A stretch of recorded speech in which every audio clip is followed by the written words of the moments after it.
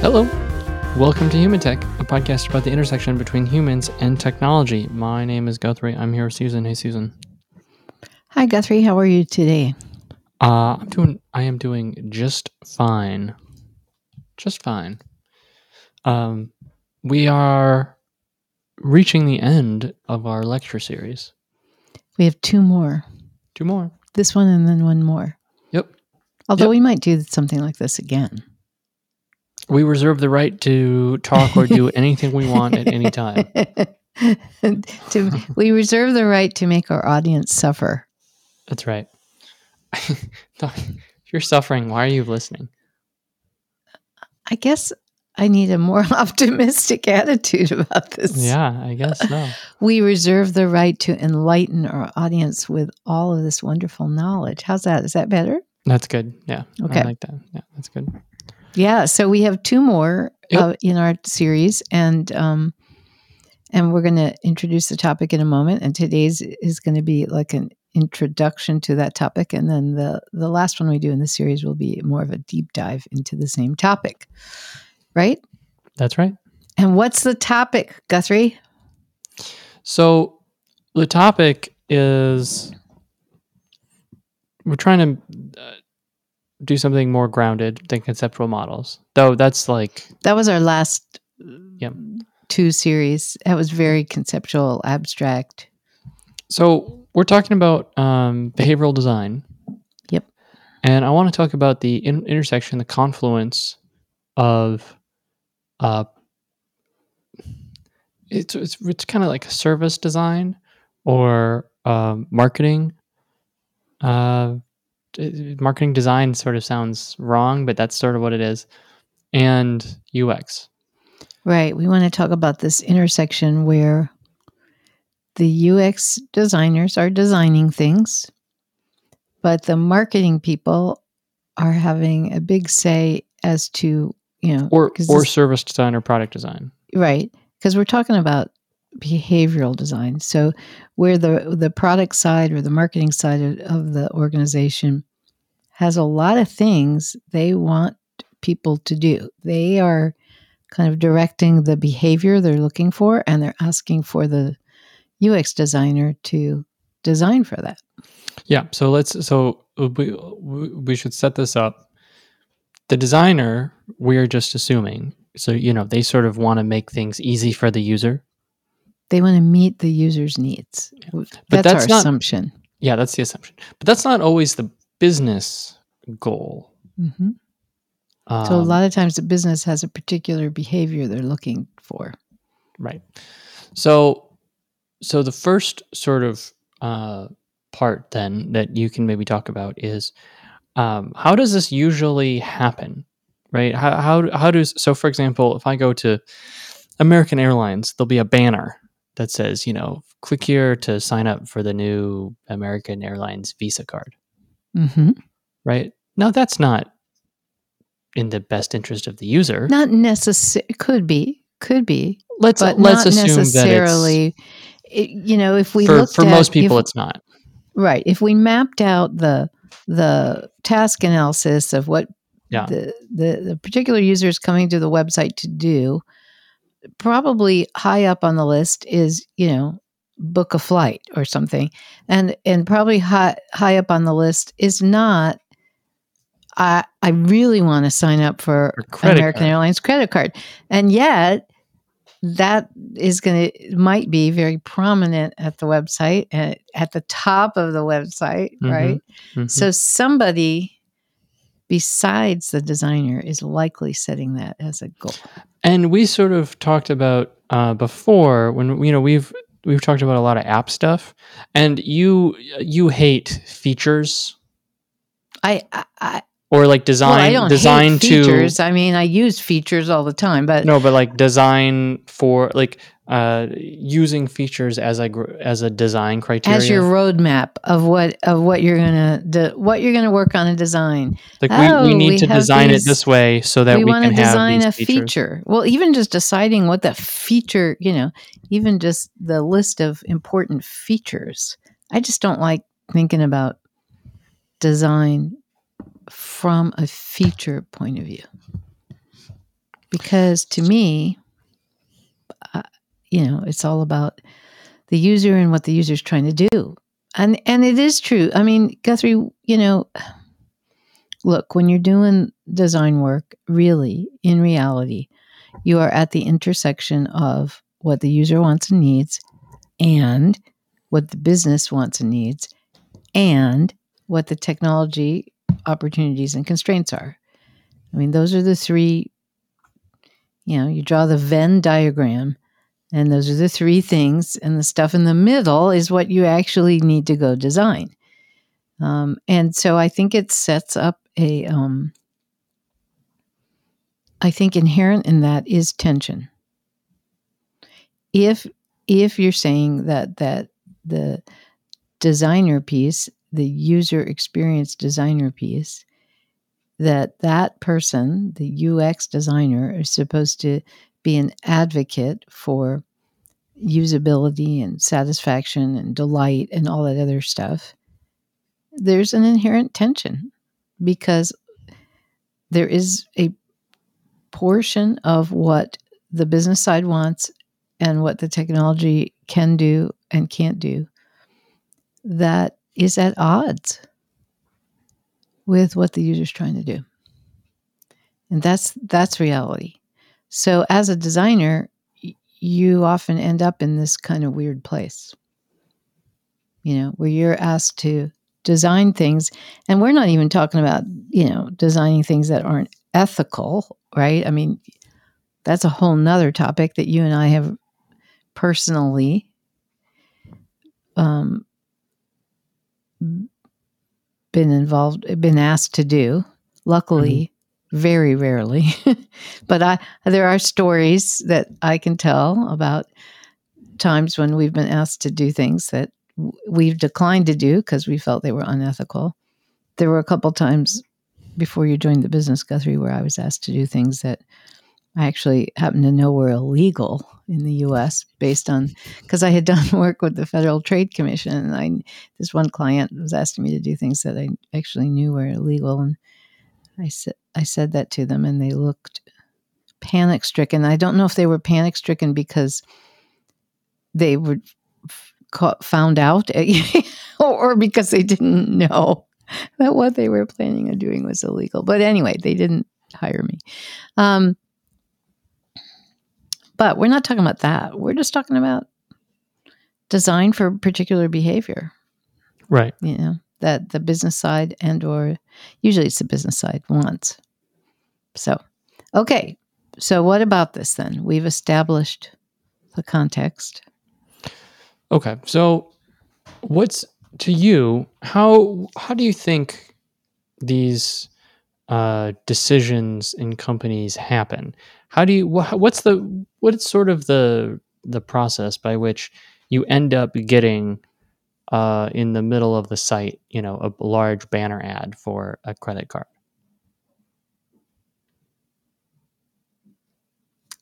I was in a meeting this morning, actually, in which the discussion was about, making sure that the plans that the UX group and the technology group had about this product and the design and decisions and so on were whether there was support from the business side. So part of how these decisions get made or who gets to make them depends on the organization, the particular structure of that company or organization, and who has power and who has the money, right? So very typically at a website, if we're talking about a website, then the marketing part of the organization is often very powerful, and they're making the decisions, and they say they've decided this, or they hired a consultant who has said, look, we're going to do a campaign, right? So the business has decided, we'll just keep using the airlines example. The business has decided that having people get an American Airlines, sorry, American, for using you as an example, this would be true for any of the airlines, that if people get an airline credit card, the airline is going to make a lot of money. Typically, branded credit cards like this, they make a lot of money. That's why they do it. That's why there are so many of these. So they've decided that this would be great. This would be a way of bringing in revenue that is tangential to people buying airline tickets. And, they want to do it. And so they are calling the shots, and they turn to whoever is doing design. Again, it might be an outside company, it might be inside designers. And they say, we want to put a big banner at the top of the page. And then it happens. I don't know. That's a complicated question. Am I answering the question you asked? Okay. No. Yeah, that's good. So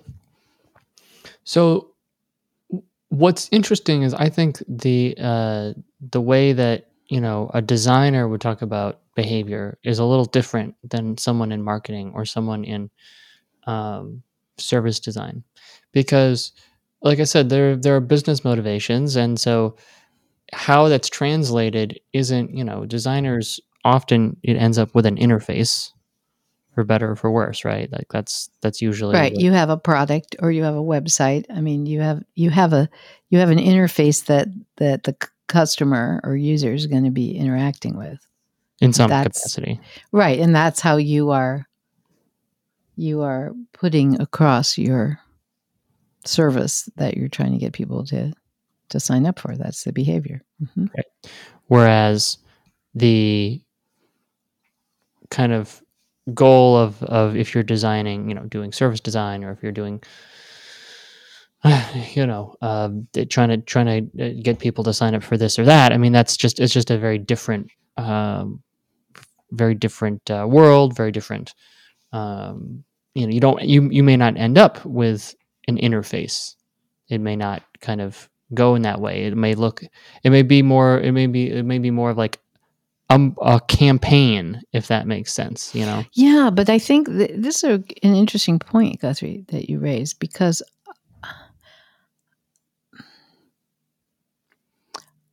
I mean, there is a very direct relationship between a campaign and an interface, and these days, because a lot of campaigns are digital, they by necessity imply an interface, and interestingly, they often imply making changes to an interface that already exists for a different purpose. Right? So It's not just that the airlines is going to create a special web page just to sell credit cards. Right?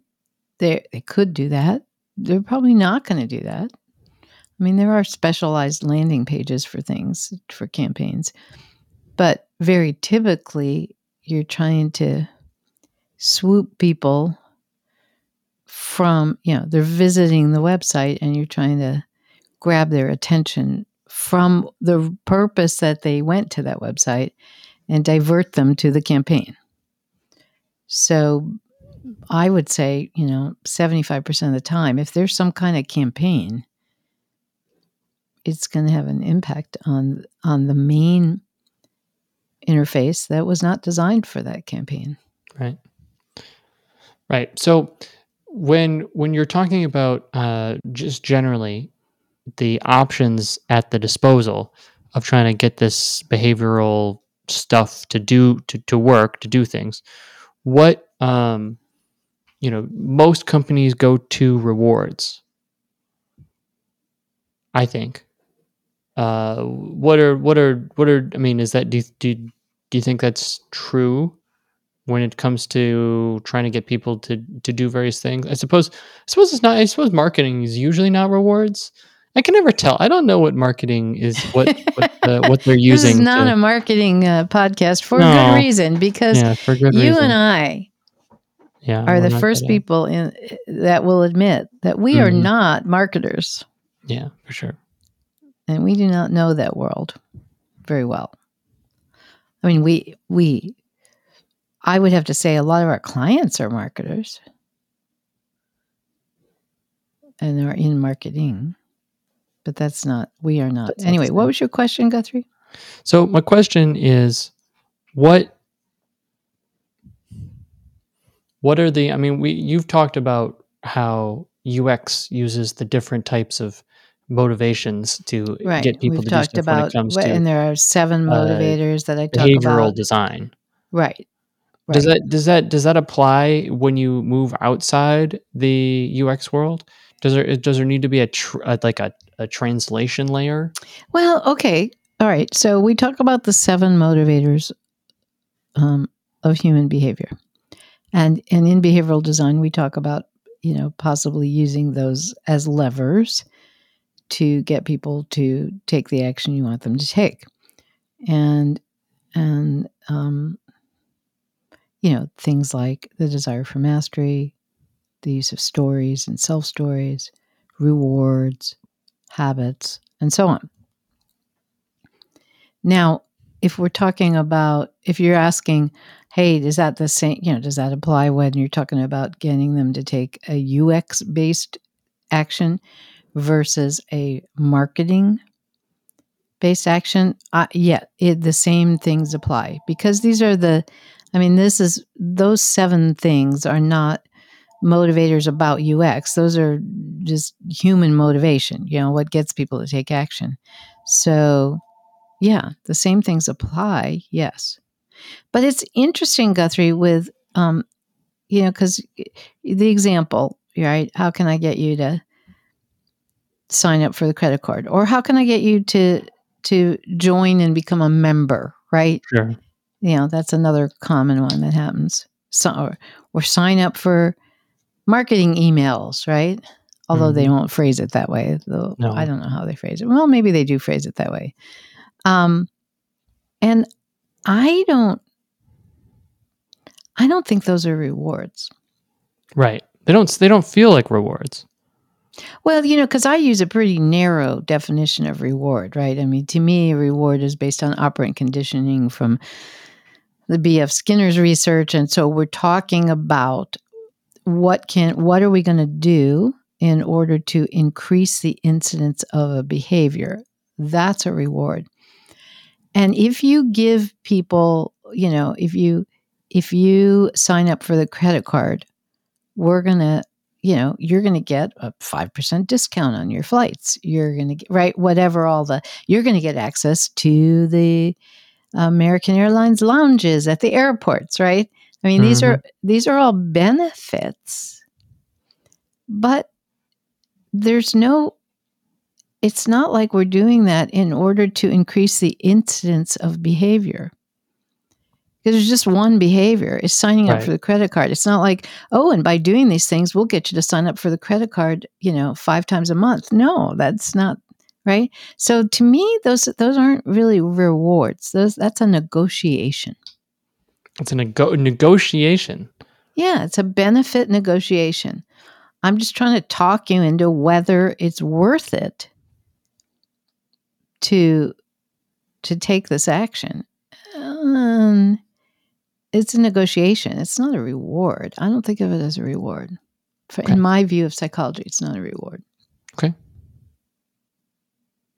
Yeah. So, okay. So there's this negotiation. Yeah. And how do UXers, like the question is, how are UXers supposed to design for this negotiation that they don't really have a conversation with? Like, we don't often in the UX world talk about, hey, like having a negotiation with a user. Like this is just not language that you hear very often.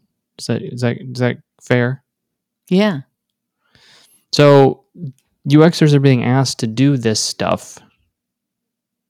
How do you translate that? How do you deal with this part of behavioral design? Yeah. So to me, the whole and maybe this is a cop out. To me, the whole negotiation part, like, is it worth it for me to get this credit card? Is this a good thing for me? Right? Yes. That is,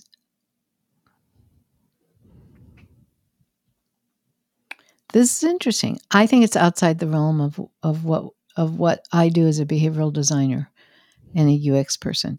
I will tell you what is inside the realm. If we're talking about behavioral design, I think what is inside the realm is the question of what can we do at this part of the web page to encourage people to notice the campaign and offer we have, to encourage people to click on the button that says learn more. Like what are the things that we can do to get that behavior? It's a very specific behavior. We want people to click on the link when they come to the website. That's the piece that I think is involved in behavioral design and UX. The whole other question about, is this a good deal for me and all of that, to me, that's not that's a separate world. And that's not what I would deal with UX or behavioral design. But maybe that's just me trying to get out of doing that work. I can just say, well, it's not what I do.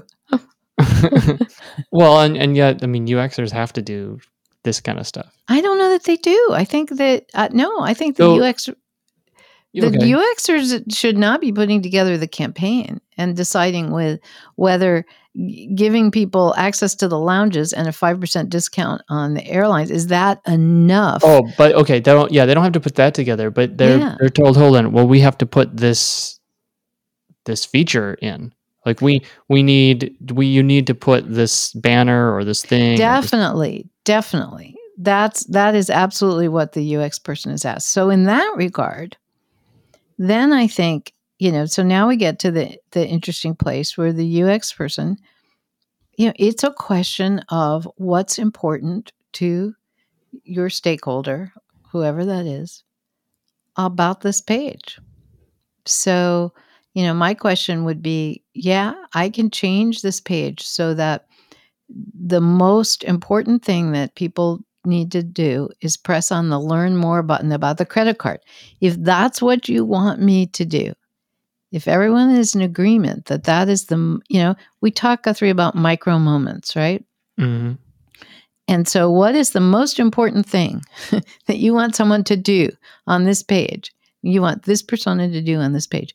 And if you're telling me the most important thing is that they push on that learn more button, then, I can design for that.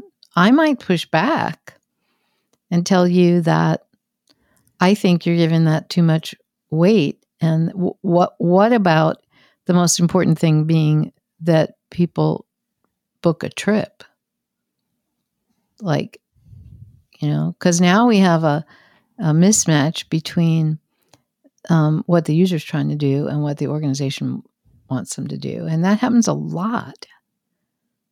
So, as a user advocate, if my research shows that, 90% of the time people are trying to check out booking a flight, I might have the guts to push back on you when you want me to take over the entire top half of the page with the marketing campaign offer. Or, I mean, the worst offender this way, Guthrie, is the pop-up. That's it. Now that's an ancient technology. Yeah, that's back. It's like, yeah, it is back. It's back. And I really want to note here. All right, so I'm torn about the pop-up thing because half of me says, it's a really bad idea and, it's annoying as heck. I love it. I love it when they make it hard to find or click on the close button, like where the close button, the ad comes up and the close button doesn't come up for another 4 seconds, Mm-hmm. It's like so manipulative and I find them extremely annoying. But the other half of me says, do people have data on this? I mean, I'm guessing, but I could be wrong. I wish I were wrong. That it's extremely effective. Right. That the data shows that when you do this, people click on it. I mean, I hope there's data. I don't want there to be data that shows that works, and yet I want there to be data because I don't want it. What's worse? What's worse? That humans will click on the darn thing, or that the organization is continuing to do this even though there isn't any data to support it. I don't know which is the worst situation. Yeah. So, from a UX user advocate point of view, no, I don't like it. But, one could do research and one can find out how annoyed are people by it versus how much is it making people actually click on, and take the behavior you're desiring. And then somebody in this organization has to make a decision. Is the benefit of the annoyance worth it? Is the annoyance, it's an interesting problem because you may, how many people are clicking on it. You don't know how many people have decided they're not going to come to you anymore because they're tired of that darn pop-up. You have no way of knowing that.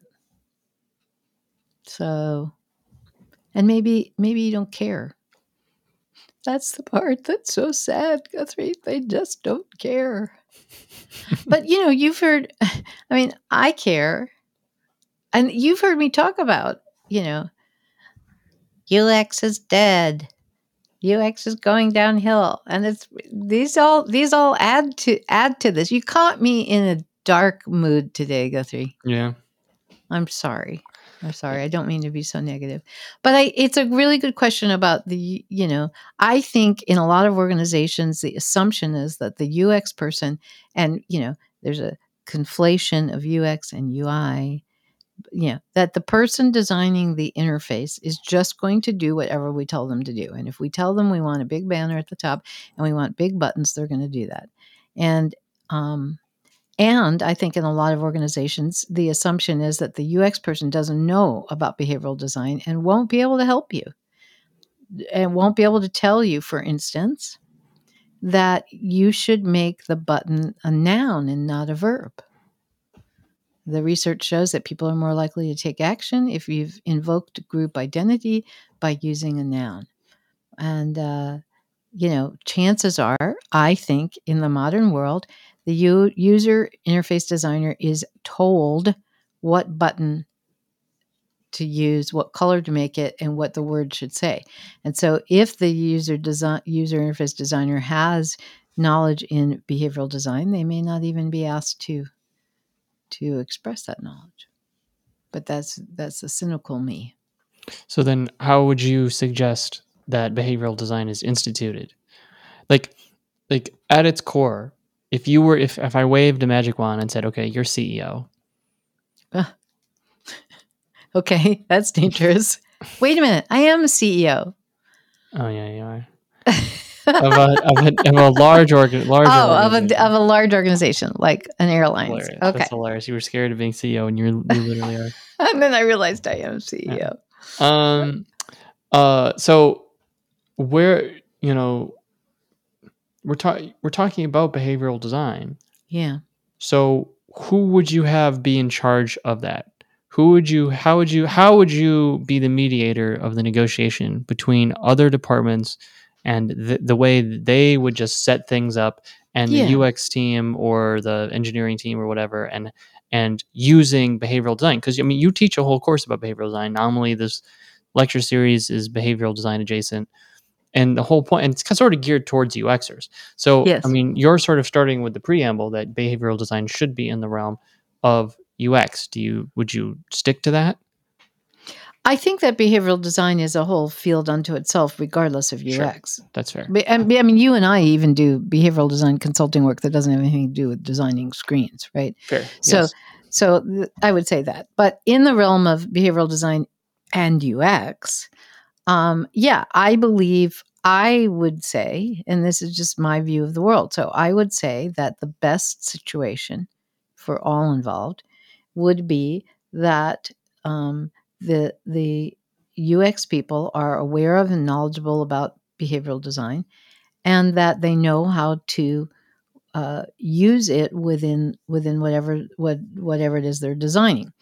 And part of that is so part of that type of behavioral design, we're doing it from a UX point of view, is behavioral design. Yes, we want people to take a certain action, but we don't want to put that higher than what the user's trying to do. There's what the user's trying to do. There's what the organization is trying to get the user to do. Those are not always the same thing. When they are the same thing, that's so wonderful, right? So everybody wants the user to go book some airline tickets. Yay! The UX people want that. The organization wants that. We can come together. We can use behavioral design and then also just best practices of UX design to make that happen. And that's wonderful. But sometimes what the user wants to do and what the organization wants them to do is not the same thing. So I do want a UX person to be integrally involved. But like with everything UX, the UX person is not usually in control of this. So it's a discussion. It's you have a stakeholder, and it's typically not you. And it's typically not a UX person.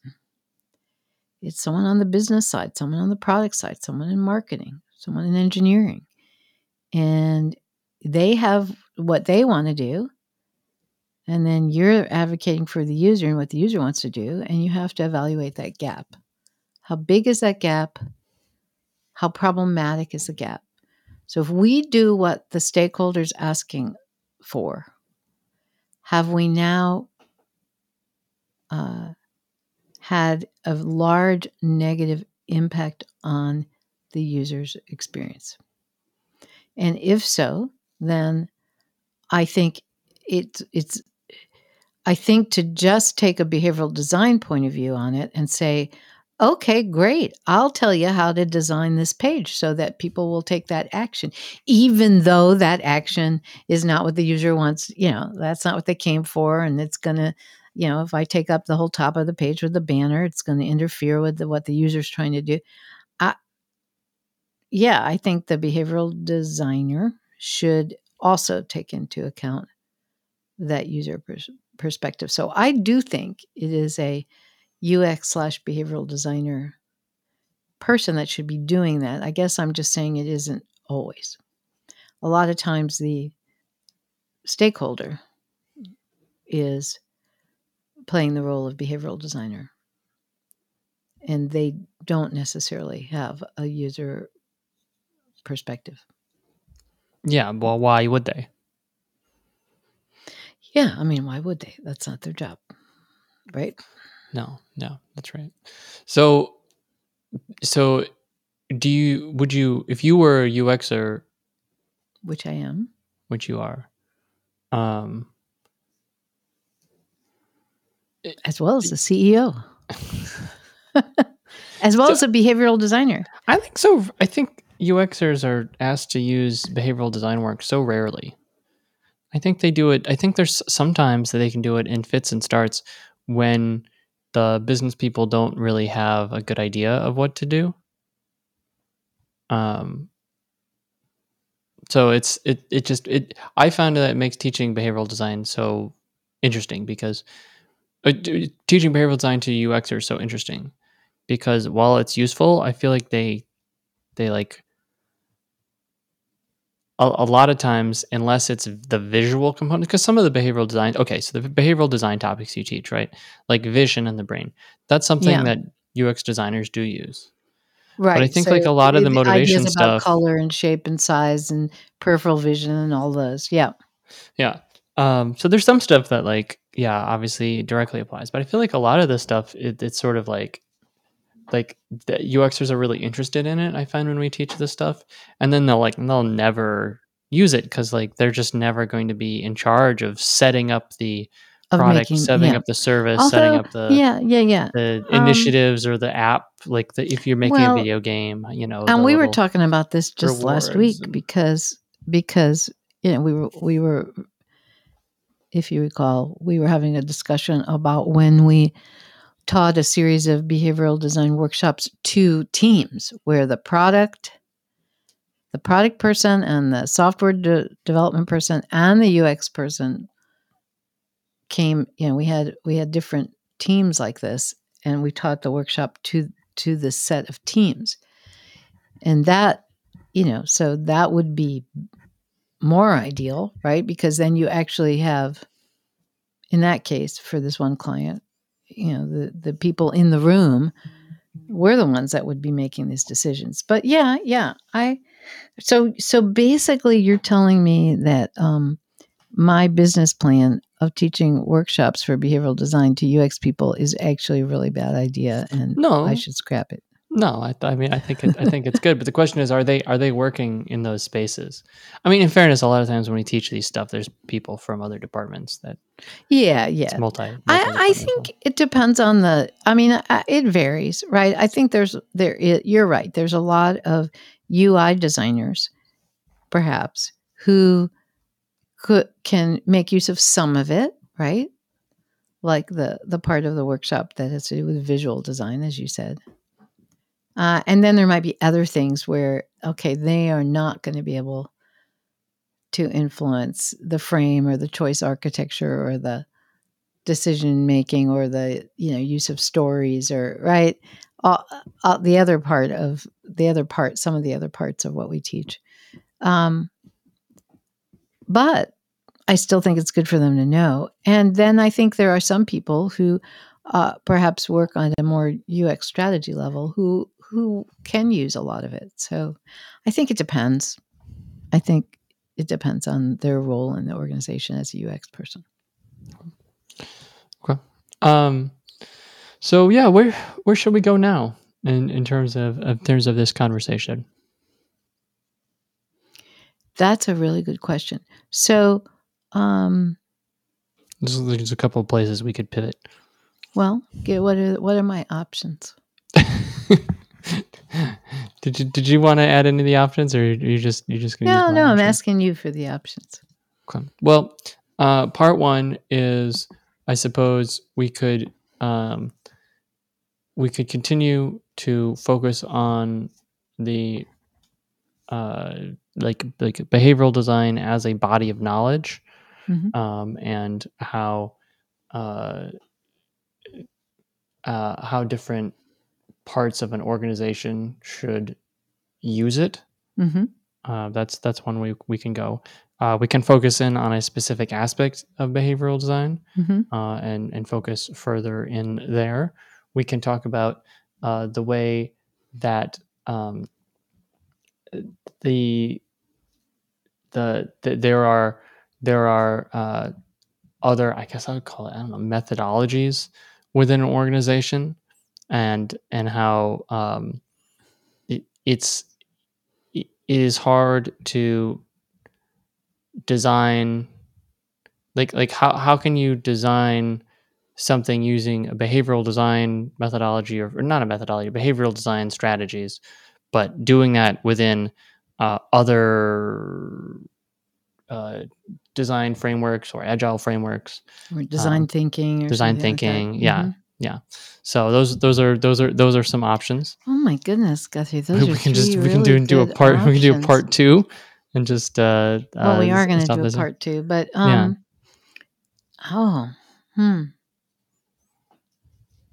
Do you have a preference? No, I have no preference. No, this is your show. This is your lecture series, as I've said from the beginning. Well, let's do either one of the first two. Okay. Let's pause on number 3. Maybe we will adjust some of number 3 in our next episode. But let's do number 1 or number 2, and now I don't remember what those were. Well, Number 2 was just talking about an aspect of behavioral design. Yeah. That you could do. Number 1 was to continue to talk about how behavioral design sort of is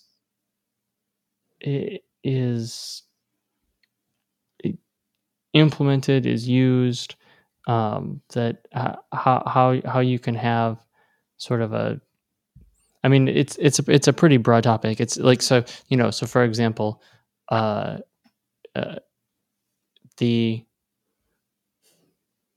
using behavioral design, who does it not apply to? Is it something that should be, organizationally wide? You can talk about that. You can talk about whether the behavioral, um, like how behavioral design, interacts with a design system. These are. Oh, I'm not going there. All right, let's talk about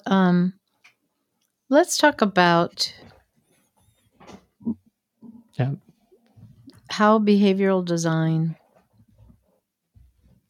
Let's talk about get into just some of the details about behavioral design. Like, where does it apply? I'm a UX person, and I'm designing some pages and screens.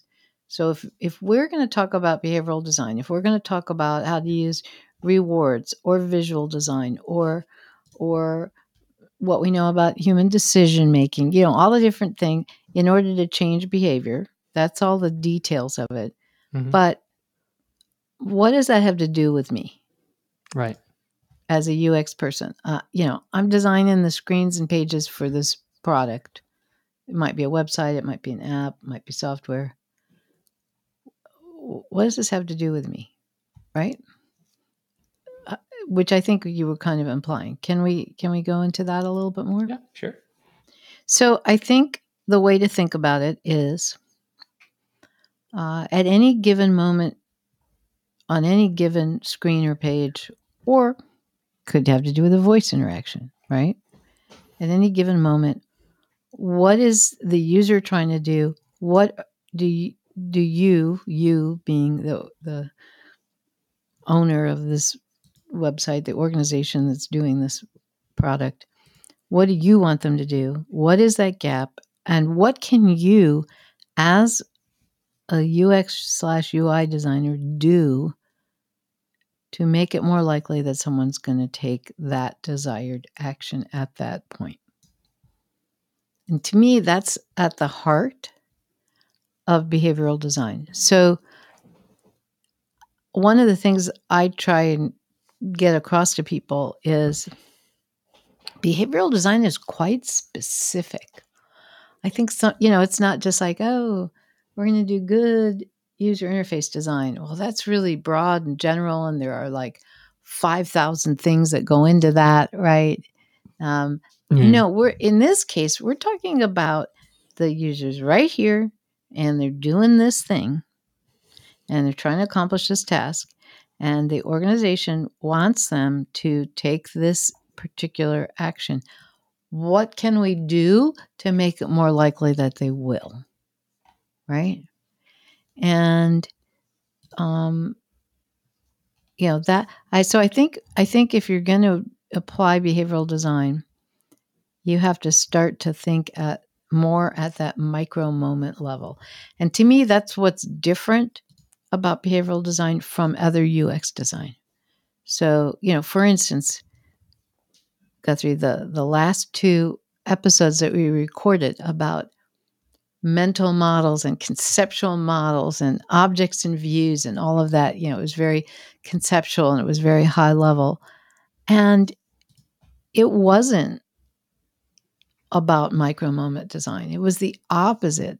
It's macro design, right? It's making decisions that are going to permeate within the whole product and influence the whole task flow. And that is not what we're talking about here. When you're talking about behavioral design, you're talking about, okay, what are we going to do right at this moment? How should we design that page so that people will press that button or click on that link or finish the process that they're doing. What is the wording we can use that will motivate them? What, the visual design aspects we were talking about,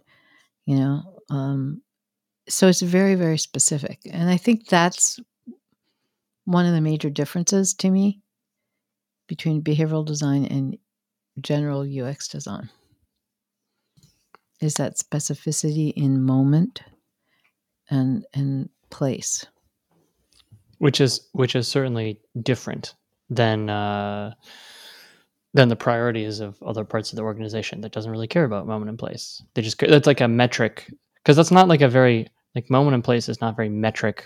No, I would say the opposite. Oh, you think it's the opposite? Yeah, I think it's the opposite. In fact, one of the reasons when we were talking in our last episode about, the difficulty of doing the object view and the conceptual model design. I mean, one of the reasons I think that's so difficult is that is not very metric oriented and it's hard to wrap your head around.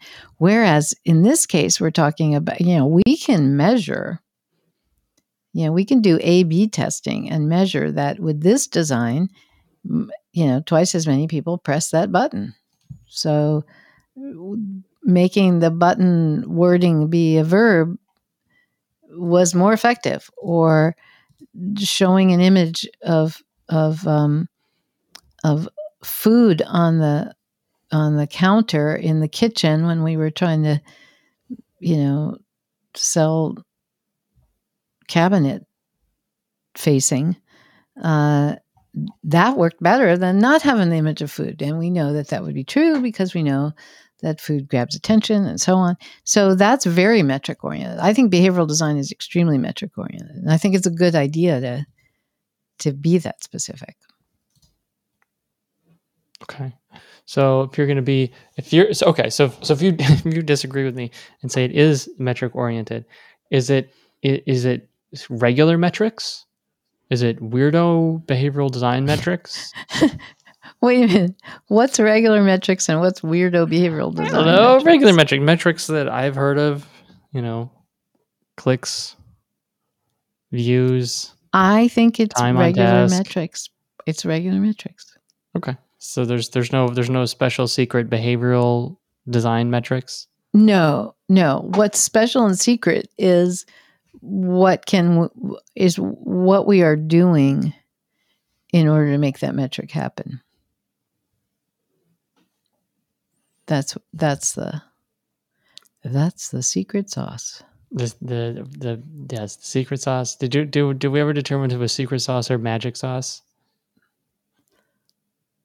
It's secret sauce, isn't it? I mean, there's not a right or wrong answer. I don't know. I guess it depends on what you're talking about. Yeah. I think it's really important when you're doing behavioral design work to try and get that specific. That's how will you know that the behavioral design ideas that we are suggesting get put into place? How will we know they're successful? And the reason that's useful is not just because then you can prove you were successful, which is always useful. Right. But it gets very specific about what is it you want here, to the stakeholder. What is it you want to have happen? Now, sometimes, I'm thinking of a particular client we had that they were so specific. Again, and this kind of goes back to the airline credit card thing, that, I can design the page so that that's what people do, but that's really what you want? You really don't care about anything else? Because, do you remember you said just put a big red button on? Just make the whole screen one enormous button. Gigantic button. If that's really the only thing you care about. Yeah. So, but I think it's important to sometimes clients are very clear on what they want when they want behavioral design. And a lot of times they're not, because they're not used to thinking this way. So I think it's really useful. If we measured, how do you define success? I think that's an important question. And if we were going to measure it, what is it we would measure, and how would we measure it? And I guess I think, it's interesting, Guthrie, because when you're talking about if we talk about behavioral design versus just, quote, regular UX design, behavioral design is for a particular goal.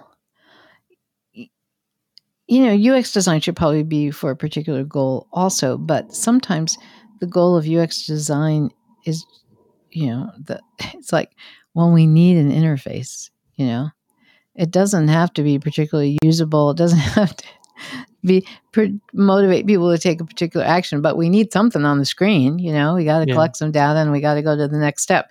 And so I think sometimes that's why you end up with, mishmash screens and pages, because there wasn't any clear goal and somebody just wanted a screen. I don't think that's a good way to design, but I think that happens a lot. It is a really, yes, and in this day and age, I think it's a really important consideration. Are we designing screens and pages with a particular goal in mind? And what is that goal? And is it to optimize the user experience? Is it to optimize the user experience and see if we can get people to take a particular behavior? Is it, we don't care about optimizing the user experience. We don't really care about the behavior. We just need screens and pages. I think those are valid questions. And as a UX designer, I think some of the frustration that UX designers have is that they are trying to do either optimize for the user experience or optimize for a particular behavior, and their stakeholder doesn't care about either of those things. Right. Very common. That's a problem. I think that's a problem. and I think it is one reason why it's. How many frustrated UX designers do you know, Guthrie? None? No. I said yeah. Many, right? Yeah, of course. And I think this is one reason why they're frustrated, because really someone just wants some, Like I remember years and years ago, I was laying out the UX strategy for a project, and we're going to do this, and we're going to do this, and we'll interview the users, and then we'll do some user testing. And they stopped me and they said, "Wait, why are you going to do all that?" And it's like, "Well, we're designing the interface, right?" And it's like, "Yeah, we're designing the interface." I said, "Well, you want it to be usable, don't you?" And they said, "No, not particularly. We don't care about that. Just we just need the interface." And then I was like, "How else are people going to get to the features that we want?" That's right. And I'm so, right? This is like everybody has their own mental model. Coming back to mental models, my mental model was, of course, you would design the interface so that it is usable and optimizes the user experience. But their mental model was not that at all. It was exactly what you said. No, just design it to get to the features, and people use the features. I think these unspoken expectations are critical, and I think we need to surface them. So when I'm working on a UX project, I want to know, are we just designing screens and pages? Are we trying to design them to optimize user experience, and or are we trying to elicit a particular behavior? And I need to know that as a designer, because I need to know, then if I know the answer to that, I can put together my UX strategy and my behavioral design strategy for the work. So I think that's important to know. And I think that the stakeholders often don't think of it that way, right? And but I just think that's an important educational piece. So if you're going to do behavioral design, your stakeholders need to know what that means, and that that means you're not just doing standard interface design. And there will be extra steps that will need to be part of the process that the stakeholder will need to be involved in order for that to happen. So I think that's got to surface early. Needs to surface early. Yeah, in the project, because I'm a huge proponent of design strategy, right? Figuring out what you're going to do to get the work done and how you're going to do it, and you need to know what the design goals are in order to put together the strategy. And behavioral design is a separate design goal. So, the question there, the critical question is, as we are designing this thing we're designing, are there very particular behaviors that you want people to take in particular places? And if the answer is yes, then I know I'm going to have to do a behavioral design strategy, not just a UX strategy. And similarly, an analogous question is, are we trying to optimize the user experience? I think it's amazing that I started by saying we should do something, we'll do something concrete because we did conceptual models. And then we didn't end up concrete. And we managed to do something that was even more, more abstract. Oh no. It's still, it was still pretty abstract, Okay. I guess so then maybe what we can do, because, this is a 2-part series. And the first part is supposed to be introductory, which I'm hoping this is, even though maybe you think it got too conceptual. And then what we can do in the second part of the series is we're going to do a deep dive. And I would suggest let's do a deep dive into, and you may not agree. And that's okay if you don't agree. I'm willing to hear out what you want to do. But we could do a deep dive into some of the particular behavioral design techniques. But we got to do a deep dive into something. So you have like a day to think about this. Okay. We will, is there anything else you wanted to add to wrap up this particular podcast? No, I think this is good. I think hopefully we've given people a sense of how behavioral design is different from regular UX design. There's a little bit of a windy road today. Do you think we should start all over? We're not. That's not happening. Oh, okay. Yeah, that's not happening. Again, if you have questions or comments, you can email info@teamwg.com. Again, we don't have any ads.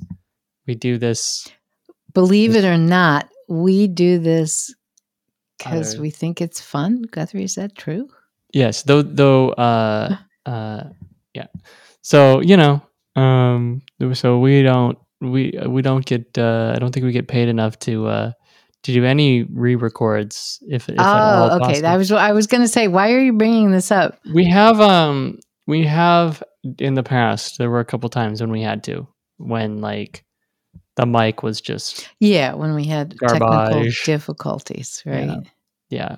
Nothing. There's nothing worse than getting everything you want to say off your chest and then having to do it again. And then it's like, you got to redo that. No, terrible. I think we have some ones that we did way. Do you know what number we're on, Guthrie?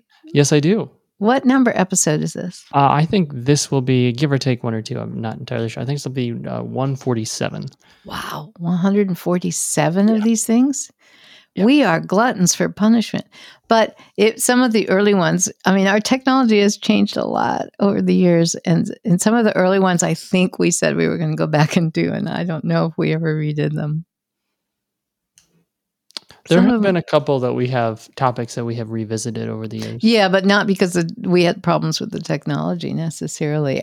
Anyway, We probably should I consider promise redoing you. some I of them. promise that you don't even remember at least 100 of the ones that we did. Wow, that's a challenge. That you don't even remember that we did one on a certain topic.